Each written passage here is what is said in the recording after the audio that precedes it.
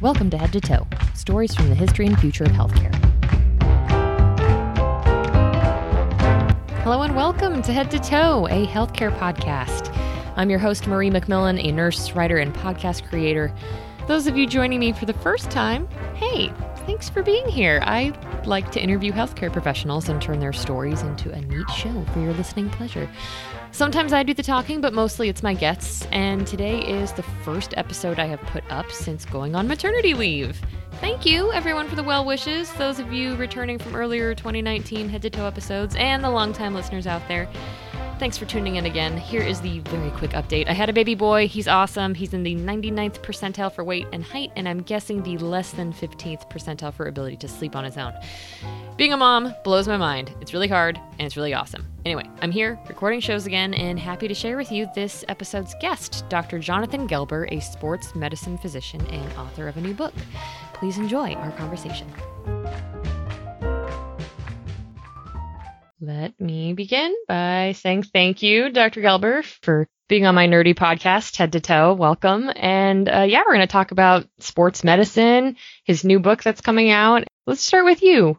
What got you into sports, and then what made you go into medicine and then pick sports medicine specifically out of all the medical things out there? Yes, I've always been a lifelong athlete. Played sports growing up, mostly baseball, basketball, and soccer, martial arts as well. And I knew I wanted to be a doctor. And the one doc I would always see was my friend's dad, who was an orthopedic surgeon. So when I decided I wanted to become a doctor, which I knew at a very young age, I even had my fresh Fisher-Price doctor's kit, which my mom and dad love to keep still today, that same Fisher-Price kit I had when I was a kid. And so we actually decided, I want to go to med school. I said, well, what does my friend's dad do? He's an orthopedic surgeon, sports medicine. I said, that's what I want to do. So I knew almost from high school that I wanted to do orthopedic sports medicine. Wow. That's kind of a subset of orthopedic sports medicine in general, right? Yeah. So orthopedics in general deals with bones and ligaments, and you do a 5-year residency. So that you probably do a little bit of everything when you're a resident. But then if you want to specialize, you do a fellowship, and that's a year. So you can do sports medicine, you can do joint replacement, you can do spine, you can do oncology, you can do hand, you can do just shoulder fellowship. So there's some definite subspecialty areas of orthopedic, or you can do general, in which case you deal with a lot of different body parts. Mm-hmm. Tell us a little bit about the kind of work you do now. So I do orthopedic sports medicine, and I am part of a practice where I have partners who do joint replacement and do hand. And majority of what I do is arthroscopic surgery. Mm-hmm. So mostly what I'm doing are rotator cuff tears or labral tears where the shoulder has dislocated and continues to be unstable in the shoulder, in the knee ACL ligaments for stability, meniscus, some hip arthroscopy as well, which is a growing field, maybe some elbow surgeries, especially ligament surgery. So the majority of what I'm dealing with is arthroscopic, or what we call pinhole camera surgery. So there's small instruments and a small camera, so we can look inside the joint and see what we're doing. Awesome. So your clientele is probably like athletes from a wide range of sports, and I'm thinking of all those body parts, like definitely baseball, pitchers, but also basketball, also all sorts of things probably. Yeah, I mean, every sport certainly has its own injuries and its own patient population. But even as we get older, there are certain things that you don't see in younger people, like rotator cuff tears. So it's very uncommon to see a rotator cuff tear in like a young pitcher, for instance. So things like rotator cuff tears end up being like late 40s, early 50s, or when you first start to see rotator cuff tears. So I like to say I see patients from 10 to 100, and just really depending on their activity level, how old they are, that really can help you decide, even while you're first talking to the patient, what's going on based simply on their age and the body part that's bothering them. When I was doing a little bit of research here for our chat, when I first think of sports medicine, I think of like the professional sports teams and like, oh, the team doctor that gets quoted and like, the injury articles on ESPN. That's probably not what everybody does, but I'm wondering how does one become that, and how is that different from what you do? Yeah, so all the doctors, they all have day jobs. So the docs for the Knicks, the Cavaliers, the Red Sox, they are all practicing orthopedic surgeons, and they're also part of a team. So you have primary care docs, you might have neurologists. But if we're talking just about the orthopedic sports doc, they all have day jobs. They might be working for the Cleveland Clinic or the Hospital for Special Surgery. They might be in a private practice in California. And so they have a day job. And once that day job is over, then you go and you cover these games and you might go to the training room. So a lot of places also are covering colleges and universities. So maybe once or twice a week, you have a training room where you go see the university athletes, or you go see the professional athletes. And a lot of that is based on the affiliation of the hospital you have. Other parts of it are volunteer work. So I've done some trips with Team USA Wrestling. And so the way that works is that when Team USA Wrestling qualifies for something, they have a pool of medical docs. And so where you are in the pool, you get picked to go. So I was fortunate enough, I've gone to Lima, Peru with the junior team. And then a couple months ago, I actually went to Siberia for the World Freestyle Cup with the senior team. So that was something I volunteered for because I was part of the medical pool. Wow, that's really cool. That's like way fun. And then hopefully you don't have to do a whole lot of work while you're there. Right. I mean, certainly the upkeep of the athletes, but yeah. Yeah, I mean, it's a lot harder when you're traveling, to Siberia and you're the only doc. So you have to really pack your bag with a lot of different things.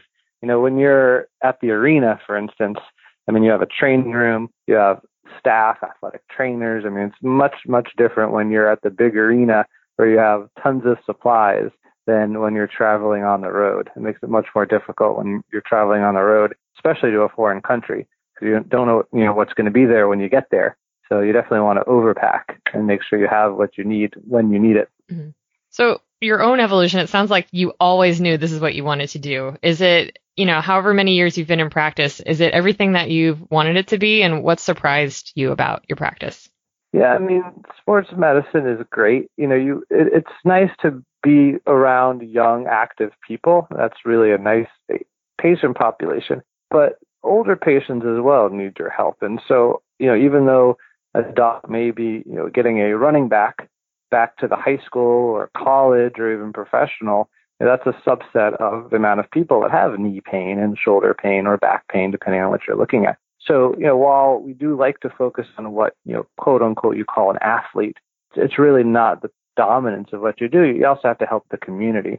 So I think when you're looking at, I want to do sports medicine, and it'd be great if you can get involved and just treat athletes if that's what you want. But really, when you're a part of a medical group or you're part of a hospital, I mean, you're treating patients of all ages and all backgrounds, and that's a big part of what you do as a doctor, let alone a surgeon.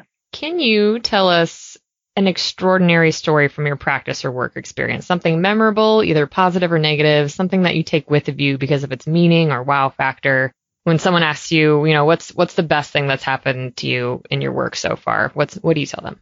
Yeah, I mean, I don't know if there's one best experience. I mean, certainly getting people back to play as a sports doc or back to their job. I mean, that's something we do all the time, and it feels great when that happens. Some things for me that have been sort of interesting is a lot of times, because I talk about being a young kid and looking at the sports docs and wanting to be them, is, every now and then you catch yourself, whether you're at spring training or when I was in, Siberia, and fans are asking for autographs from the wrestlers that you're with, you're like, wow, I'm now on the other side of that line. Because I remember being on the other side of the fence asking for autographs, and now you're on the other side with the players taking care of them. So that was kind of a cool experience the few times that I've stepped back and noticed that unfolding. Do you still have the Fisher-Price set up at your parents' place? Yeah, I think it's still in the storage unit in Florida, which we cleared out actually not too long ago. And I found a ton of toys, like really cool 80s toys, like Ghostbusters and He-Man and G.I. Joe. And I gave them to my kids, and they played with them. They broke a lot of them, but it was really cool to see my own kids playing with the same toys I played with in the 80s. That's awesome. Do your kids play sports? Yeah, they played soccer this year. So I have 4 kids. 3 boys and a girl. One's about to turn 9. The other boys are 7 and 5, and our girl is 3. And our girl is doing ballet and tap, and she loves that. She does a little bit of soccer at school, but the older boys, they all played soccer this year, and I think we're going to do basketball in the winter, and then maybe baseball in the spring, which in general, that's really important. I mean, certainly we can start talking about the book and the different lessons that are learned in sports medicine, but in general, that's, if anyone, can learn anything about sports injuries in the youth, it's that you shouldn't be playing the same sport year round. You should try and vary it by season if you can. Excellent segue, Dr. Gelber. Thank you very much. We can go ahead and talk about your book, which title is Tiger Woods' Back and Tommy John's Elbow, Injuries and Tragedies That Transform Careers, Sports, and Society. I read it. It was awesome. It took me a long time to read on maternity leave because I have a little thing I have to hold now. But yeah, it's really great. I'm a huge sports fan. I grew up like singing the Notre Dame fight song and I just, watching football with my dad and playing soccer and dance and all that. And so I come from a huge sports background, and then being an ICU nurse for 10 years also, I really appreciated the crossover of both medicine and sports. And I think you wrote it really wonderfully, a lot of the analogies and the stories, a lot of things that I didn't know about, specifically Magic Johnson. Like I was a little too young to really remember his whole story and his, effect on AIDS and HIV. And, I'm going to let you talk. Let's start with kind of a brief review of what the Cobra effect is. Yeah, I mean, as you mentioned, there's a lot of different stories, a lot of different athletes, and many of them did take place, around the 1990s, and then, some are a little earlier, some are a little later. A lot of them are stories many people are familiar with, but we really didn't know that the effect continued beyond that career or beyond that sport and affected society as a whole. And that's where the Cobra effect comes in, and that's actually the first chapter in the book. And the Cobra effect is an idea of unintended consequences. And so the story of the Cobra effect is one that takes place in Imperial India. There's too many venomous snakes, specifically cobras. So the government got together and they decided that they would come up with a bounty program so that they would reduce the number of snakes by giving money away for snake skins. So if villagers would kill the snakes, bring them the dead snake skins, then they would give them a money, and then the villagers would get money and the snake population would go down. So snake skins started coming in by the basket load and bounties were going out, but none of the snake population was decreasing. And so after some investigation, the government officials found out that there were actually snake farms being produced. So these snakes were being farmed simply to be killed for the bounty money. So when that was discovered, they killed the bounty program. So the farmers had all these snakes. They had nowhere else to sell them anymore. So they released the snakes back into the wild and increased the snake population. So while they had a well-meaning idea to reduce the snake population, the way they went about it did not work. And in fact, they had not only an unintended consequence, but an opposite consequence, or the snake population actually went up. So that idea of an unintended and possibly opposite consequence is called the Cobra effect. And that's really the framework that I look at each of these sports stories for those unintended consequences. It's a really great analogy. I think that applies to a lot of things in medicine. And I like a lot of the examples that you use. You talked about Tommy John surgery, which specifically relates to baseball, the NASCAR stories, and then Tiger Woods. What made you pick the examples of specific athletes and their stories outlined in the book? Well, the Tommy John one was an easy one because as a sports medicine doc, as we talked about before, that's my world. So the youth epidemic, the fact that the greatest number of Tommy John or elbow reconstruction surgeries are happening in 15 to 19-year-olds is shocking to many people. And you see it as many view it as a rite of passage. There is a lot of miseducation surrounding this surgery, where nearly 50% of folks surveyed, whether they were high school athletes or coaches or even members of the Major League Baseball media, nearly 50% saw it as a performance enhancement, which is really not true. Nearly 50% didn't even know you needed an injury to have the surgery. So, that was one of the ideas where, even Tommy John himself has sort of come into view, as well as his son, as well. Is this surgery really such a good thing if we have such an epidemic? Because it can be seen as a rite of passage or something to fall back on. So we have this surgery. It helped Tommy John. It got him back to at least half of his career after the surgery. And so because we have it, do we have this epidemic because we did such a good thing for Tommy John? And so using that idea with the Cobra effect, I looked at these other stories like Magic Johnson and Dale Earnhardt, Tiger Woods, like you mentioned, Len Bias, Hank Gathers, other folks in the stories, really gave us these ideas where we were well-intentioned, but sometimes maybe we were too reactionary. We didn't analyze the data well. We misinterpreted the data. A lot of things, flaws as human beings that we do when we have these injuries or tragedies. And unfortunately, our attempts to react to them often created problems in themselves. Was there one vignette that you think is, if you were going to had a limited time to speak about your book to anyone, what's the one vignette of athlete or their story that you think influenced you most to write the book in the first place? Yeah, the one athlete that I think, having written the book and looking back, I was surprised as to the greatest effect on society would be Len Bias. Mm-hmm. And so Len, for the listeners who don't recognize that name, Len Bias was a college basketball superstar. He was labeled the next Michael Jordan. There was no doubt he was going to be great. And he was the number one draft pick, and he was drafted by the Boston Celtics, and he was going to play alongside greats such as Larry Bird. And the weekend of the draft, after he was drafted number one, he went back home, and then he went to college to hang out with his friends, and Len ended up overdosing on what was likely cocaine. So Len died from a drug overdose, and this was in the war on drugs era. So especially crack cocaine was the most feared drug of society. And anything that we could do to fight the war on drugs, especially the crack cocaine epidemic, was used to help push legislation of these drug laws that were formed in response to Len Bias. We actually have Len Bias drug laws. And what those laws say are, if you're caught with a certain amount of powdered cocaine or a certain amount of crack cocaine, you meet a mandatory minimum sentence. But the problem was Len died of powdered cocaine, not crack cocaine. But when the laws were formed in response to Len's death, they were weighted 100-1 in terms of how much crack cocaine would trigger that threshold. So what ended up happening was a lot of African Americans, young users or street dealers, were getting caught. Not these big high drug dealers, which is the powdered cocaine form, or even the Caucasian males who had the powdered cocaine, weren't getting caught and triggering these minimum sentences. It was the young African Americans. So even today now, we're still talking about how can we change these drug laws, and this presidency and the last presidency have actually tried to change these drug laws retroactively, and it's all because of the drug laws and mandatory minimum sentences that occurred in response to Len Bias's death, a basketball player's death of drugs. Yeah, that story really resonated with me as well. And then the later chapters on racial inequity in the NFL sort of, I think, echoed that a little bit as well. It's so relevant to what is happening today, has happened in the past. And it just, anyone who likes sports and medicine, you just need to read the book. it's a good mishmash of awesome things. Notably, I didn't notice any female athletes discussed. I'm not like calling you out or anything. It's just I wondered if that was because most women's sports aren't big enough as compared to men's sports in the public eye to have had a Cobra effect, or I was just curious about the lack of that in the book.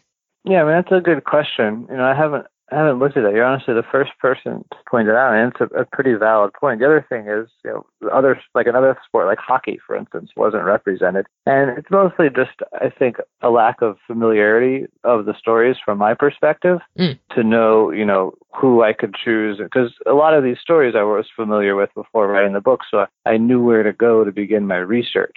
The stories, with some female athletes or other sports, I didn't delve into because I was not as familiar. So perhaps if there is a second book, I can start looking into other sports and certainly female athletes as well, so we can get some deeper stories in there. For sure.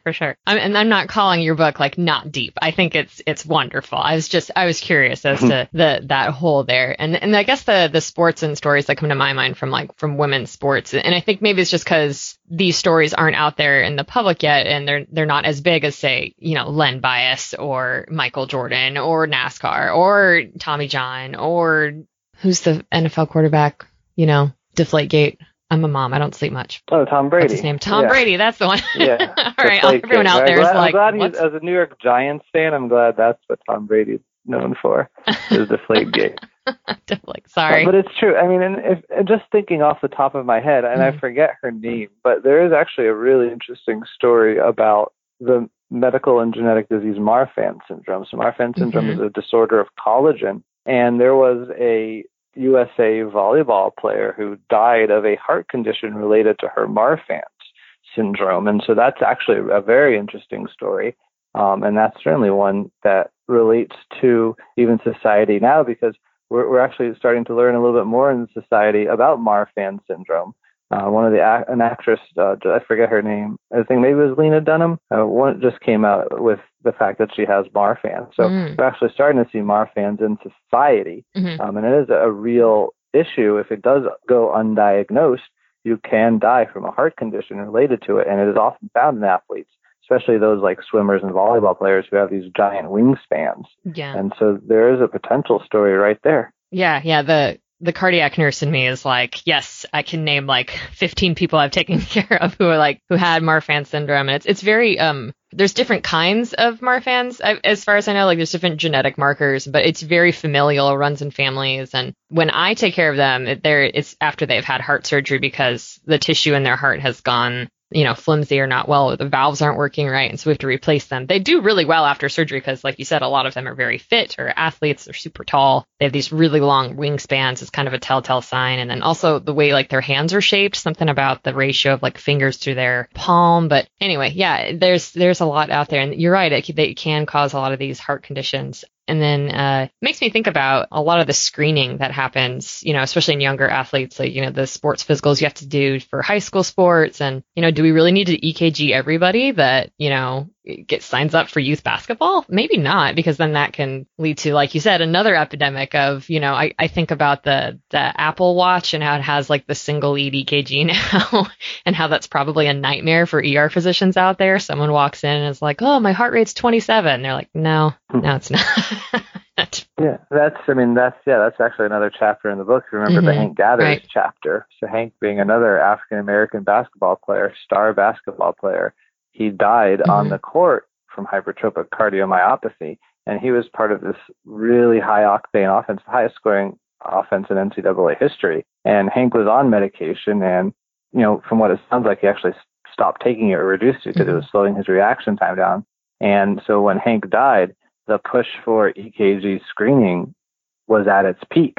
And it's still controversial, with one camp wanting to prevent these sudden deaths in African-American athletes on the basketball court. And the other, as you mentioned, with the over-testing and the false positives and the cost incurred and, this Pandora's box of, are we picking on, for instance, an African-American male who might otherwise not make it out of the urban socioeconomic class he was in. So like Hank made it out of Philadelphia and was potentially on his way to the NBA. If Hank was never allowed to play basketball, are we denying him the chance to get out of the inner city urban area where he has a greater chance of potentially being killed by gun violence? And so you end up in this really ethical dilemma. Right. And that was really the basis for the chapter on that testing. And even now we have sickle cell trait testing, which again predominates in African American males. So we really end up with a potential ethical Pandora's box because of the various athletes that died,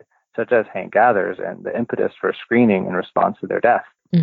Going back a little bit, I just want to discuss a little bit more. I'm trying to off the top of my head think of stories about female athletes to food for thought for you. Like the things that come to mind are like gymnastics and the whole thing that happened with, I want to say, was it University of Michigan with that physician there, obviously. But I guess the stories I'm thinking about are the pressure that young female athletes face in sports like gymnastics. Certainly all sports, young girl athletes face a lot of pressure, but I think gymnastics is kind of unique in a certain ways. And that's just only from my personal experience. And then the stories that I follow now, I think a lot are, I've read a lot about, Serena pre and post baby, and, how female athletes talking about how becoming a mother had changed the way that they played their sport. And I think those stories are really interesting. And the more that female sports teams seek equal pay out there in the sports arena, I wonder how much of that is going to translate into these young athletes deciding to become mothers. And, does that mean they have to leave their sport? Does that mean that they have to forego pay for a while? Does that mean that their governing body is going to have to pay for some of their pregnancy related costs? It's just a lot of questions that have gone through my head. And like you said, there's a lot of ethical conundrums that do sort of fall from that.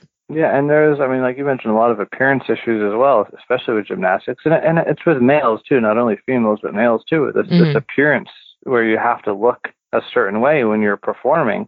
And, there are certainly these, we have female athlete syndromes of energy disorders because they're not eating enough, they're burning calories, the hormonal systems are changing, they're getting osteoporosis, they're at high risk for injury. And a part of that is this body dysmorphic issues or diet disorders because of appearance. And it does hit females, but it happens with male performers as well. And that's a real big issue that needs to be addressed. This whole female athlete syndrome, and keeping in mind the appearance aspect and the social and psychological pressures involved in that. Yeah, for sure. Let's talk a little bit about the future of sports. I mean, the things that my favorite question to ask parents of kids who play sports is, are you going to let your kids play football? is like my number one question. So I guess I'll go ahead and start and ask, are you going to let your boys play football? Yeah, I mean, I didn't play football growing up. I played soccer. Mm-hmm. That being said, I think there was at least one season in high school where I scored more goals with my head than I did with my feet. Mm-hmm. So, concussions are a real thing.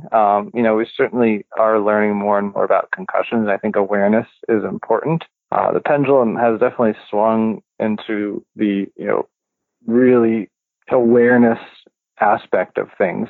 I think we have to be able to recognize these things and understand them. The hard part is diagnosing concussions, or even what's even more interesting with research now is subconcussive episodes.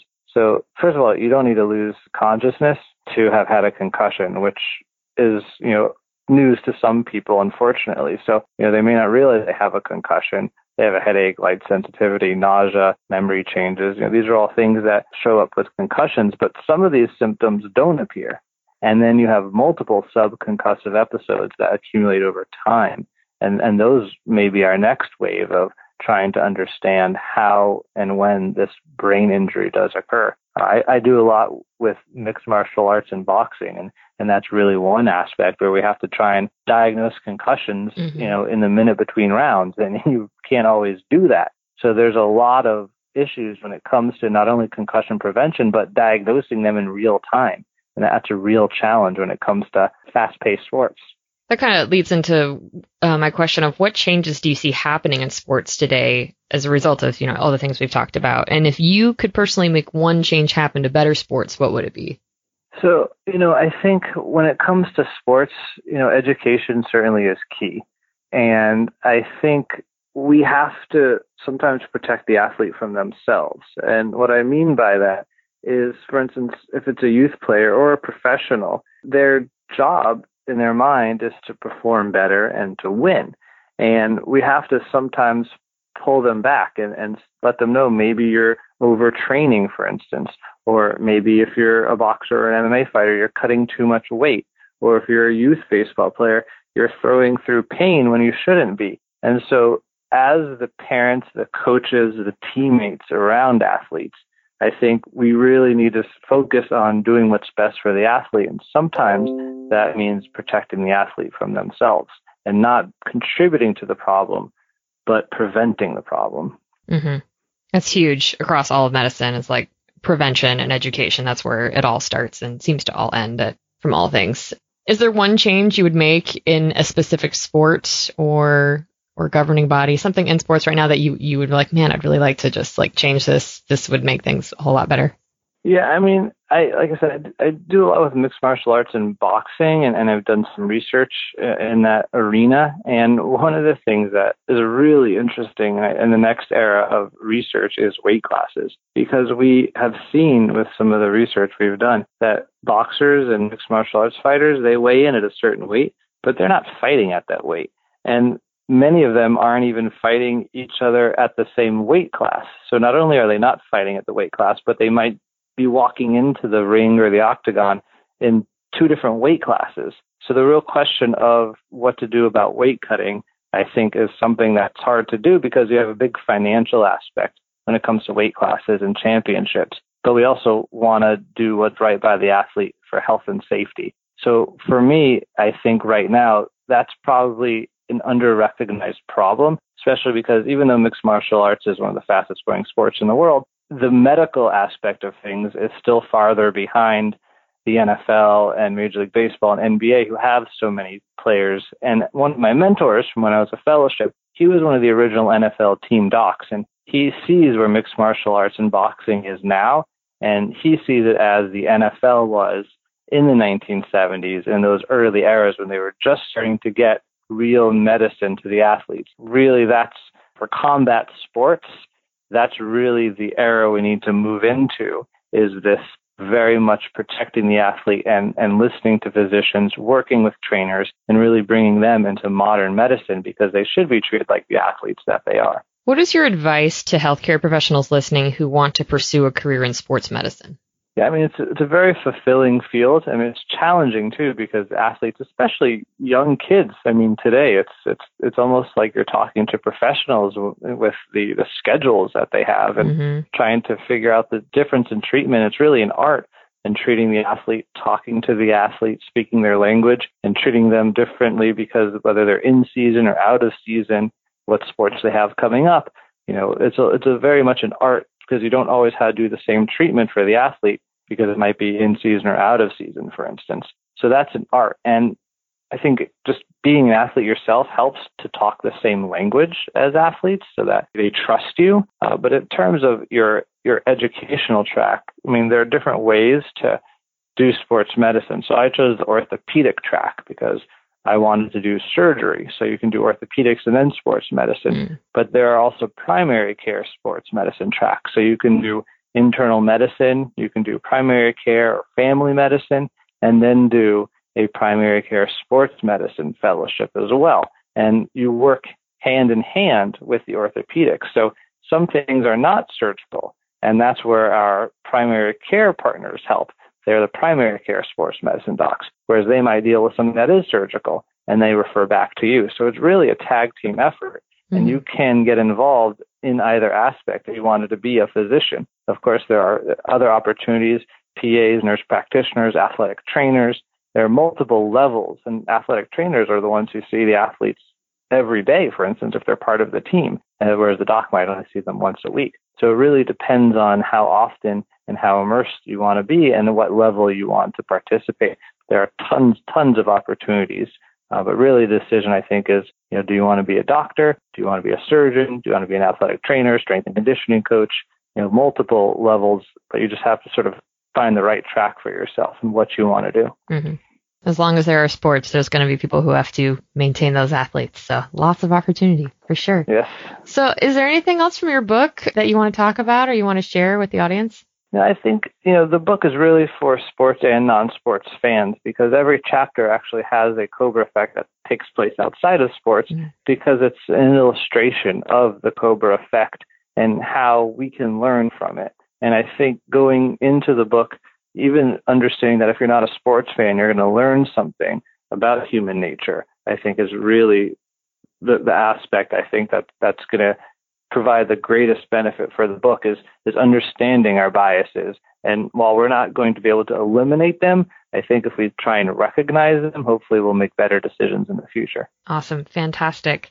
Thank you, Dr. Jonathan Gelber, for being on Head to Toe. It was wonderful talking with you about your book. Thank you. It was a great conversation. Yeah. Just for the listeners, tell us where you can find your book. When is it released and where can they go find it? So it came out the beginning of October. So it's available on Amazon, Barnes & Noble, Walmart, Target, or your local book dealer. Tiger Woods' back and Tommy John's elbow, injuries and tragedies that transform careers, sports, and society. Jonathan Gelber, sports medicine physician and author. Thank you so much for being here. And yeah, I think that's it. Thanks so much. Thank you. My pleasure.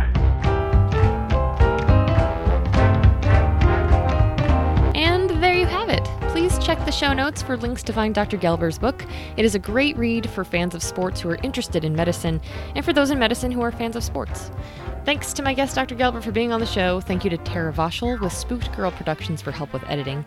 Thanks to Wesley Price for the intro-outro music of today's show. And if you like Head to Toe and want to help me out, be sure to follow, rate, and review the show on your podcast app. More stars is better. Share the show link with a friend or follow me on social media. All of them. I'm just on all of them now. Even Twitter. Yeah, all of them. Go check me out on all the social media things. Or if you have a show idea or a guest nomination, you heard something on the show and you're like, hey, I have a friend or a doctor, or an RT, a PT, somebody out there in medicine, and they have really great stories, be sure to email me at macmillanpages@gmail.com or leave me a voicemail on the podcast feedback line, 503-512-0185. So my life is pretty busy at the moment, and I go back to my actual day job at the hospital real soon, so things will be even crazier after that happens. But stay tuned for just a little more Head to Toe left in 2019, or go back and listen to all the other episodes from the year. They're right there in your podcast feed. You guys are all great. You're all great. Well, except you, Tom Brady. Until next time, take care.